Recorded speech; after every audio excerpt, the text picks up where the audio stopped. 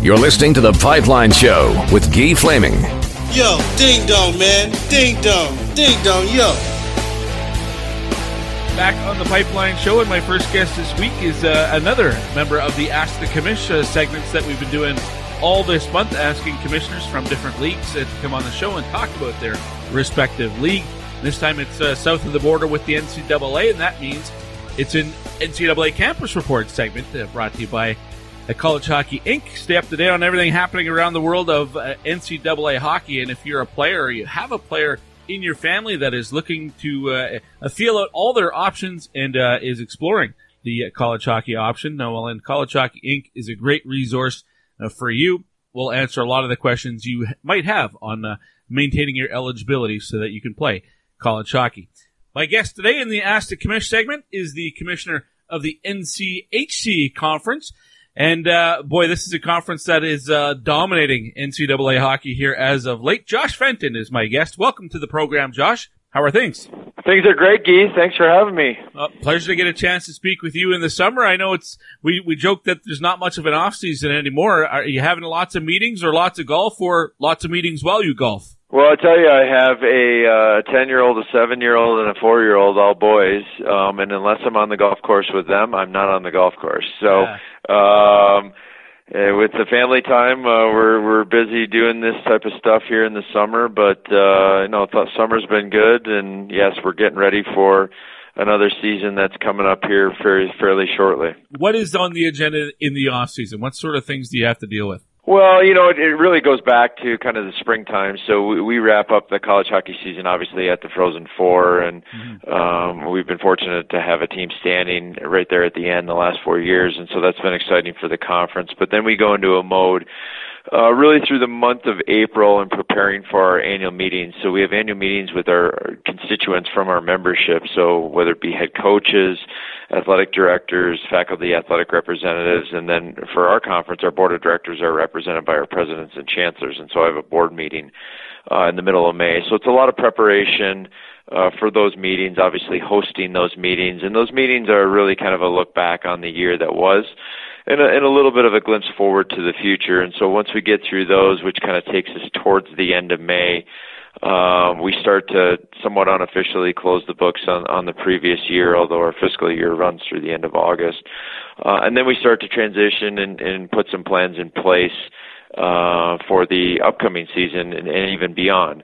And a lot of the things that we're working on and focused on really come from the discussions in our annual meetings and taking direction and leadership direction from our membership from those meetings. And so whether it be updating policy and procedure, new policy, touching base with our television partners, we're going through a transition with our digital video network technology provider. So it's a lot of things that you frankly cannot do during the season because you just don't have the time to do them, right, and you wouldn't want to do them in the season, but they need to get done on an annual basis, and so therefore I guess the summertime is the time to do it. All right, well, we'll touch on some of those subjects moving forward, but I guess maybe the way we should start is by looking back at the season that was, and it was really another strong year for your conference, and mention that now the conference has 4 NCAA national champions consecutive in a row, and with the Duluth Bulldogs winning back-to-back, which is a rarity, could go for the super rare three-peat. It's like since the 50s, since a team won 3 in a row? Yeah, the University of Michigan won 3 in a row.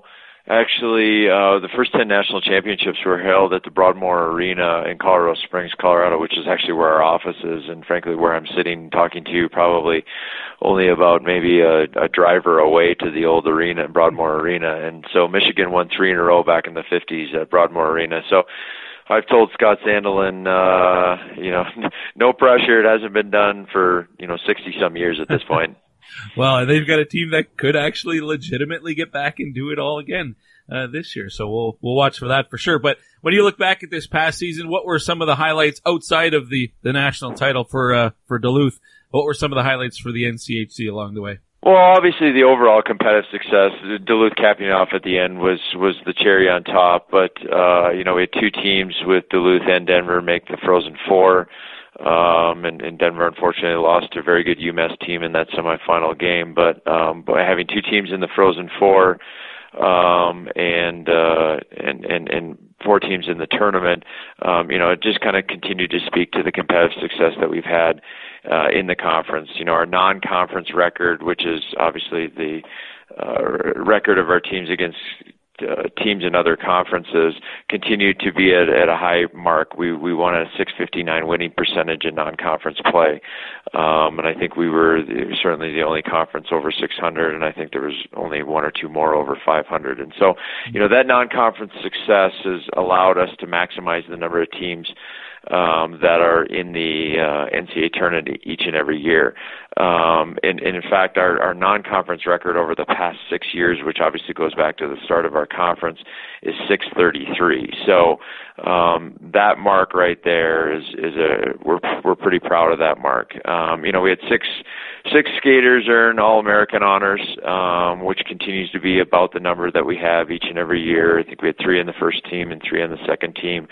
And so from a competitive standpoint and on-ice accolades, we did great things. We had another great NCHC Frozen Face-Off in downtown St. Paul at XL Energy Center. We're the home of the Minnesota Wild. It was our second year at that venue. We were previously 4 years at Target Center across the river in downtown Minneapolis.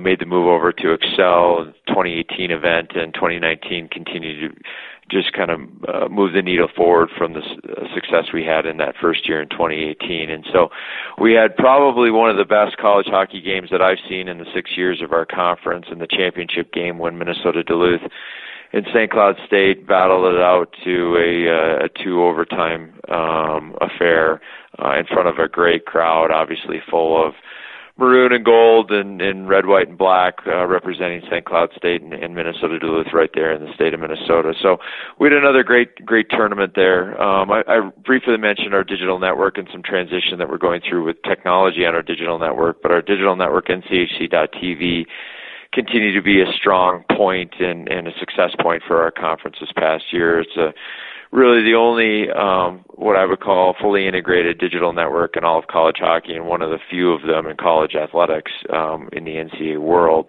where we have approximately 150 live games that stream through the network. Plus, we complement those live games with video on demand content. There's news aggregator features where you can read news articles from school websites or our website, social integration. And it's just a great platform to get any and all information and get great content from the conference and our member institutions. So NCHC TV continued to be a pretty big thing for us, and then also our national television partnership, or I should say our television partnerships in general, but nationally with CBS Sports Network. We had 14 games broadcasted nationally to their audience of 60 million households across the U.S. On CBS Sports Network, which is a big brand building thing and helping to tell our story here in the NCHC on a pretty big linear platform. And then we have a great partnership with the regional sports network, Fox Sports North, out of the Minneapolis-St. Paul area, obviously an important market for us, and those feature games from St. Cloud State or Minnesota Duluth. So a lot of great things from the past year, but we're always looking to certainly make improvements for the future. Well, I tell you, being north of the border, getting to watch games can be a challenge on TV because there's not a lot of college hockey north of the border, although TSN has started to show some. Sometimes they're delayed games or whatever. But the NCHC TV package is fantastic. I use it a lot. And you said there's maybe some changes coming. Is there stuff that you can talk about yet? What could be different? Yeah, so the technology partner that we were with previously, New Line, which transitioned to what was called New Line College, was sold to another company called Sidearm. Sidearm's owned by Learfield, and Learfield's certainly a big player in the collegiate athletic space here in the U.S. And so we're just making a transition with the platform over from New Line College to Sidearm. We actually had them in our office yesterday, kind of going through the transition phase, and it'll have a very similar look and feel. All the features that fans are used to will be there. But then we talked about some just minor general enhancements that we can make. When you build something, whether it be a house or in this case, I guess, a digital network, there's always things that you're like, I wish I would have done this differently, or wish I would have done this better. And so I think those were kind of some of the small detail things that we've talked about with our new partner, Sidearm, that hopefully fans will be able to enjoy and see as the release of the new platform comes at some point here in September. One of the things you mentioned at the start there was about the Frozen Face-Off and how successful that move to the XL Center in St. Paul, Minnesota has been. I always wondered why it was important, and I know it's been successful, so it's not a criticism at all, but why not have it in a building that actually is part of the NCHC? I know it's within the footprint of your conference, but you don't actually have a team that plays in St. Paul or Minneapolis for that matter. Why is it good to have like a neutral site rather than, say, rotate it every year at a different campus from one of the teams that are in the conference? Yeah, it's a great question. So, historically, if you went back and look at college hockey conferences, the neutral site model was the model.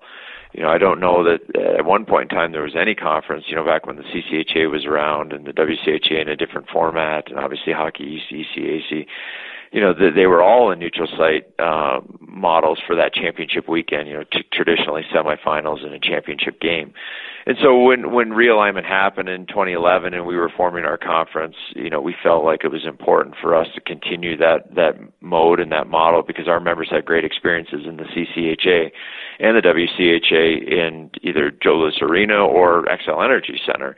And so that was what was established at the beginning when the conference formed, and it's continued to be a priority for us yet today. I think a couple things. We believe that the student-athlete experience in an NHL venue, NHL type of venue, and certainly an NHL venue with XL Energy Center provides them an excellent experience. Secondly, for the fans, in the fan experience, we know that the fans can circle the date on their calendar. We know that the fans know where they need to get to or where they want to go if they want to come be a part of the Frozen Face-Off because it's going to be in St. Paul, Minnesota each and every year. And so that venue plus complementing the factors surrounding the city of St. Paul and us producing ancillary events like Fan Fest. We have our awards celebration on Thursday night leading into the weekend. We have a fan skate where you can skate on the ice of XL Energy Center, obviously home of the Minnesota Wild. And so there's a lot of ancillary things surrounding the weekend that I think would be a little bit difficult to do in a campus site format that we think adds greatly to the fans' experience. And so we've continued to believe that the neutral site model is best for our conference. It's obviously a discussion that we have each and every year just to kind of check in on it. But for the first 6 years, and in particular since we made the move over to XL Energy Center, we feel very strongly that we have one of the best college hockey tournament championship weekend experiences across the country. And I think our players would say that, and I think our fans who attend the event would say that. And, that's what our focus has been on the student athlete and fan experience. And we think the neutral site model gives the best of that. If it's in Minnesota every year, the state of Minnesota, is there at all an unfair advantage for the Bulldogs or St. Cloud State in terms of fan base? We know North Dakota fans are going to travel. You could play these games on the moon and there would be green and black jerseys in the stands. But is there a bit of a disadvantage for some of the teams that have to travel further? I don't think so. I think they would tell you that they would much prefer to play in a venue with great atmosphere that is full of fans, even if those fans may be wearing a different team's color. I think that just adds to the overall experience. And so, whether you're talking to Denver, Colorado College, Western Michigan, Miami, maybe to some extent Omaha, although they're, in a drivable distance to the location, I don't know that any of them would say, it's unfair when we play St. Cloud State or Duluth or North Dakota in the Frozen Face-Off. I think they see that as a great opportunity and going to be a great experience because they know that there's going to be a loud, raucous crowd there. Josh, there's 6 conferences. Your conference has 8 teams. Each conference has its own feel to it, and I'm sure there are some challenges that are unique to each conference. What might some of those be for the NCHC? What are the hurdles you have to clear every year? Well, I think it's different in any given year. Last year we seemed to have challenges surrounding geography and getting teams and officials to and from where they needed to go, but a lot of that was based upon weather. And so, some may say that the spread out nature of our conference, which spans over 3 time zones, can be a problem, and yes, it can be an issue when we have weather situations that come in and cause issues in travel. I think that's something that's can be based upon circumstances that are occurring or not occurring. But we have challenges in making sure that our tournament experience and our championship weekend experiences are the best they can be. I mean, we're not going to stop until we can sell every single ticket within XL Energy Center, and we certainly haven't gotten to that point yet. And so we're focused on how we can do better with our tournament experience. We're focused on how we can do better with our digital and our social experience, although we think we do it fairly well, and a lot of credit goes to our Director of Communications, Michael Wiseman, and what he does in those areas. But there are always challenges there. Financially, running a college hockey conference, from a financial standpoint, we're heavily reliant on our revenue that comes from our postseason tournament. I think we've done a nice job of coming up with new revenue streams or using different revenue streams to be less reliant upon supporting the conference financially just through the success of the tournament. But the financial model hinges certainly a lot on the tournament. And so, there are challenges on any given year, and those challenges seem to change when you get into the season, and it's based upon obviously the set of circumstances that are in front of you. One of the questions that came in submitted by one of the listeners in the audience spoke about financial sustainability dependent on the attendance. In fact, the question is, could the NCHC sustain the quality of its product with attendance similar to a different conference? I wasn't aware that it was that big of a ticket-driven or a gate-driven business that college hockey was in. I didn't know that it really mattered how many fans were coming out. Is that is the case, that it is a lot more dependent on the gate? Yeah, I certainly don't want to speak for my colleagues in other conferences, but I think they would tell you somewhat generally the same thing, is that historically college hockey conferences and the financial structure of them have relied fairly significantly upon the postseason tournament. Now, when we look at the postseason tournament, for us, that spans over 2 weekends. We have a quarterfinal round on the campus sites, best-of-3 series. The winners of those series move on to St. Paul to the Frozen Face-Off. And so, our overall tournament look and the financial picture of that is over 2 weekends. It's not just what's happening in St. Paul. It's also what's happening in that previous weekend.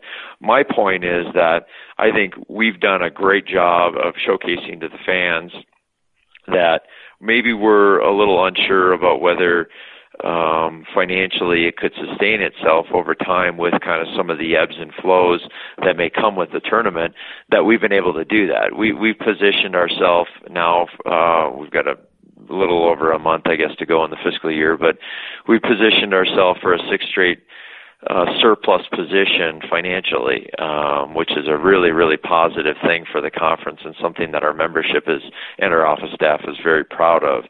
And a lot of that is reliant upon the tournament, but then we've been able to go out and as I've mentioned before, generate new revenue streams that have made our overall model less reliant on the tournament, which is a very positive thing. So whether that be sponsorship or digital network, some of our other media agreements that we have, there's some licensing things. We have a new online store, NCHC.com, that was launched last year. That's helped out a little bit in that regard. And that's really kind of my job, or our job in the office, is to say, okay, we know what we have from a tournament standpoint. We can always do more at the Frozen Face-Off weekend, and that's what our focus is going to be.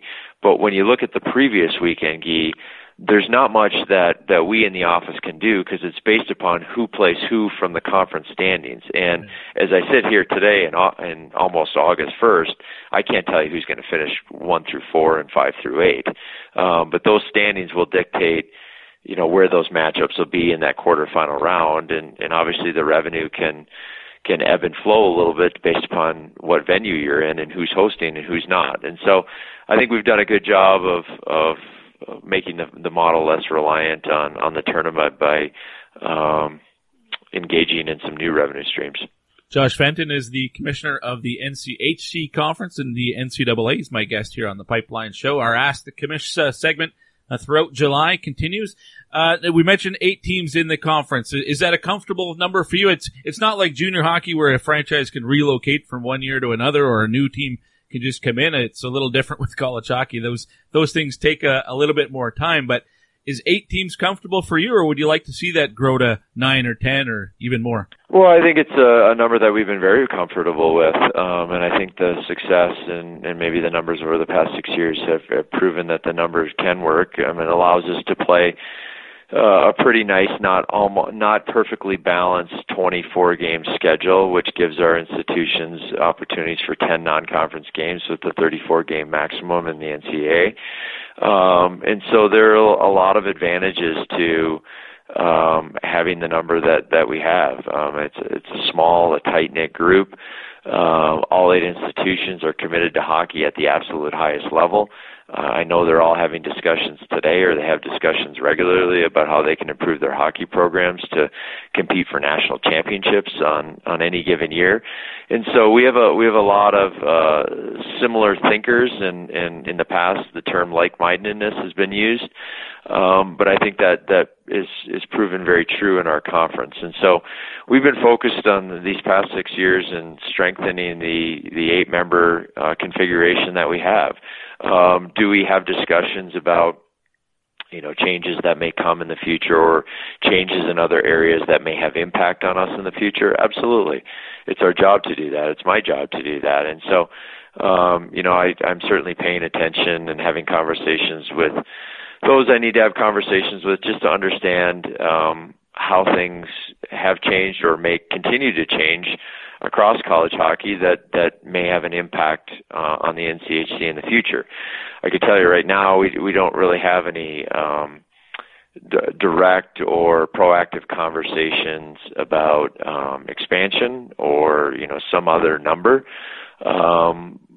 But I myself, as the commissioner and the person in charge of the conference and what the membership's entrusted me to do, is to pay attention to what's going on out there. And if there's something that we need to discuss, you can bet that we'll certainly discuss it. But recently, over the past, call it 2 to 3 years, we've had very little discussion about expansion, and it's been about the focus of the existing 8 members. All right, let's look at the Frozen Four. The last number of years and the next few years, they're all being held now in NHL markets, not necessarily college hockey markets, but some of those have been really successful. Going down to Tampa, for instance, has been really a successful venue for the Frozen Four. Now, I know you had put a bid in through the conference for Kansas City, and I read some articles recently. You're looking at Madison Square Garden in New York or out in L.A. Where's that situation at right now for future bids? So we're still in the process of figuring out what opportunities we may have to play as a host. We're having conversations with a variety of markets, with nothing solidified at this point. The bid portal opens, and the bid process, I should say, opens for the NCAA on a variety of their championships on August 1st. And so it'll open here in a couple days, and then it stays open until the beginning, I believe, of February. So it's going to be open for a few months here. And so we, over the next month to 2 months, will get ourselves organized with who will align ourselves from a bid standpoint. It may be one, it may be more than one, but that's something that I'm still trying to figure out. We've got great relationships across different markets and different venues in the United States, and I think what we're looking at and the opportunities that we see in front of us, just in general with the Frozen Four, is an ability to take the event to maybe a market it hasn't been to, a non-traditional market, but a market that commands quite a bit from a media attention standpoint, knowing that it would give the participating teams, student athletes, and the fans that attend incredible experiences. We've had some great Frozen Fours in great markets, and I know we're going to have another great one next year in Detroit, obviously in the new building there. But, we're looking at some non-traditional markets, and it's been widely publicized before, and those are the conversations that we're currently having. Just nothing yet has kind of been finalized, and so I'm not at will to say exactly where we are with specific discussions. Sure. Kansas City was interesting, though. It's not a Division I hockey market nor an NHL market. It has an NHL quality building, but I wondered why that was such an interesting fit for you, being that it's not an NHL market or a Division I college hockey market. Well, a couple things. It was our first time ever being a part of a bid. It was back when our conference really just had gotten going, and so I think that was like year 2, maybe year 3, actually probably year 2 of the conference when that opportunity was presented to us, and it came through somebody I'd worked with on the television side that worked with somebody very close in the Kansas City Sports Commission type of organization there, and we started talking, and I said, yeah, let's see what happens. I do think that the NCAA and the Men's Ice Hockey Championships Committee have a preference to put the event into NHL venues, NHL markets. I think they feel as though that there's a lot of built-in advantages, which I would agree with them on that. But who knows? Maybe they would stray from that, and maybe they would consider a market like Kansas City or maybe a market like Milwaukee. It's obviously been there before, and there are other ones across this country that they certainly could look at. But I think their preference would be to go into an NHL market, an NHL venue. There's the schedule of the event itself has a little bit kind of dictates a little bit who may bid and who may not bid. So, for instance, for most of the time, and don't ask me how to tell you how much of the time because I'm not sure, but most of the time, the event falls in the last week of the NHL regular season. Mm-hmm. However, there are a few occasions when the event will fall in the first week of the NHL playoffs of the first round. And so, for instance, this past year, Buffalo, unfortunately for Buffalo, didn't make the playoffs, but Frozen Four was the first week of the first round, or the first part of the first round of the NHL playoffs. And I believe we have the same situation next year in Detroit. So my point is that may have some NHL markets, NHL venues thinking differently if the years coincide with years in which the first round is the same week as the Frozen Four. I gotcha. If you were looking to take it to non-traditional hockey markets, but NHL markets, would Vegas and even Seattle, because the next 3 Frozen Fours are pretty, they're established already where they're going to be, but 4 years from now, there'll be an NHL team in Seattle. Could that be a market?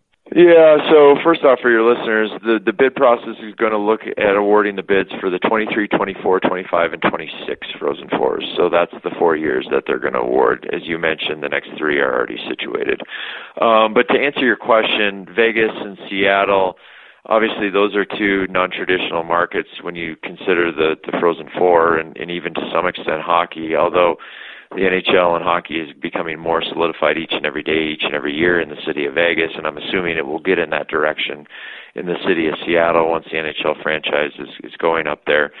So yeah, I think those would be excellent type of markets and venues to put the event in.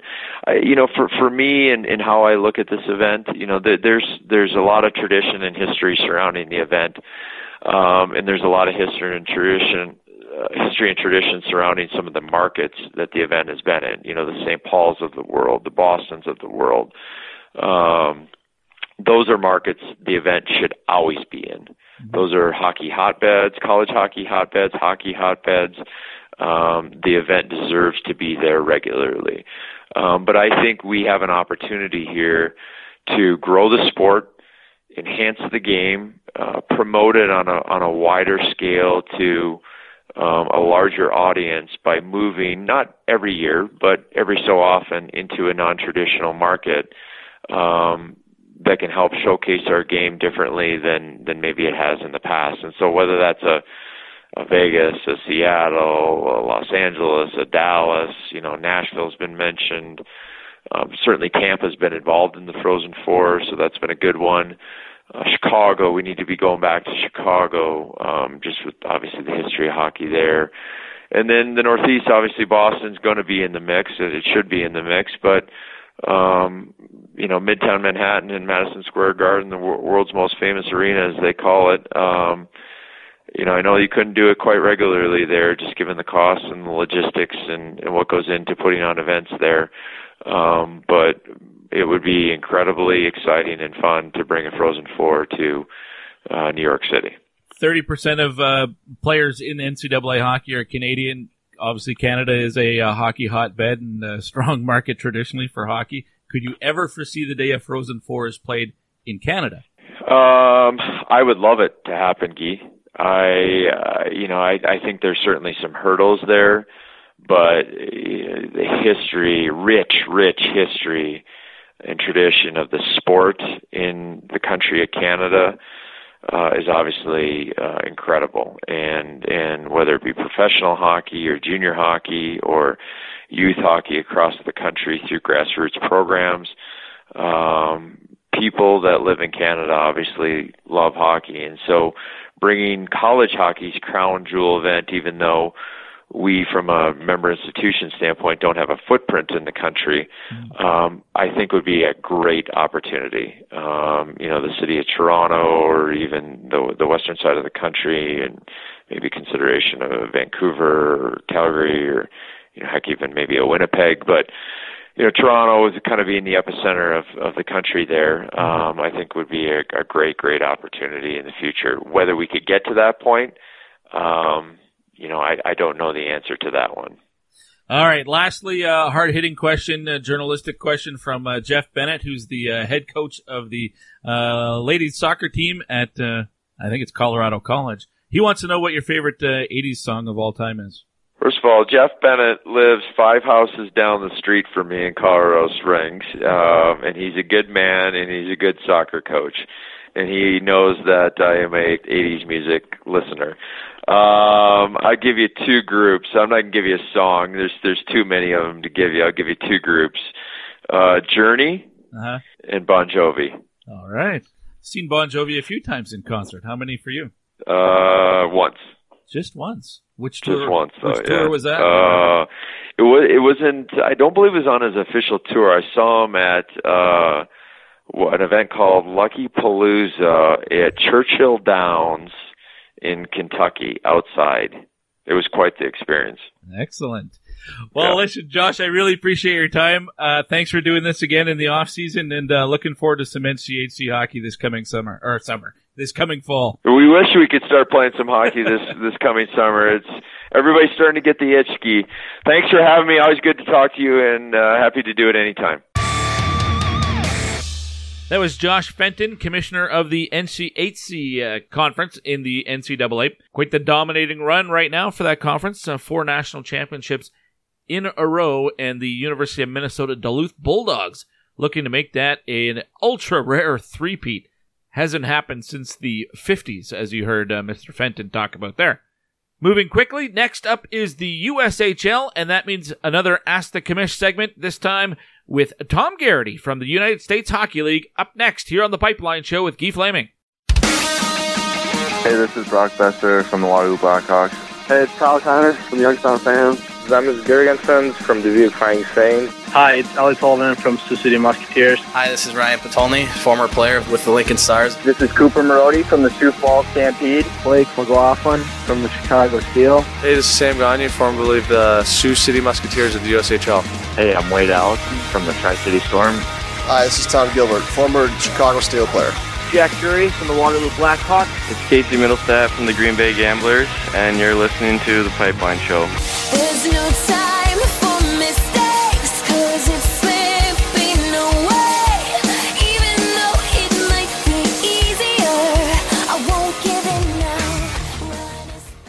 Bending to the middle, Mitchell grabs it, walks in on the backhand, shoots, and scores! The Spruce Grove Saints are excited to unveil their first ever hockey school, taking place August 19th to 23rd right here at the Grant Fuhr Arena, brought to you by Subway and Humpty's Restaurants of Spruce Grove.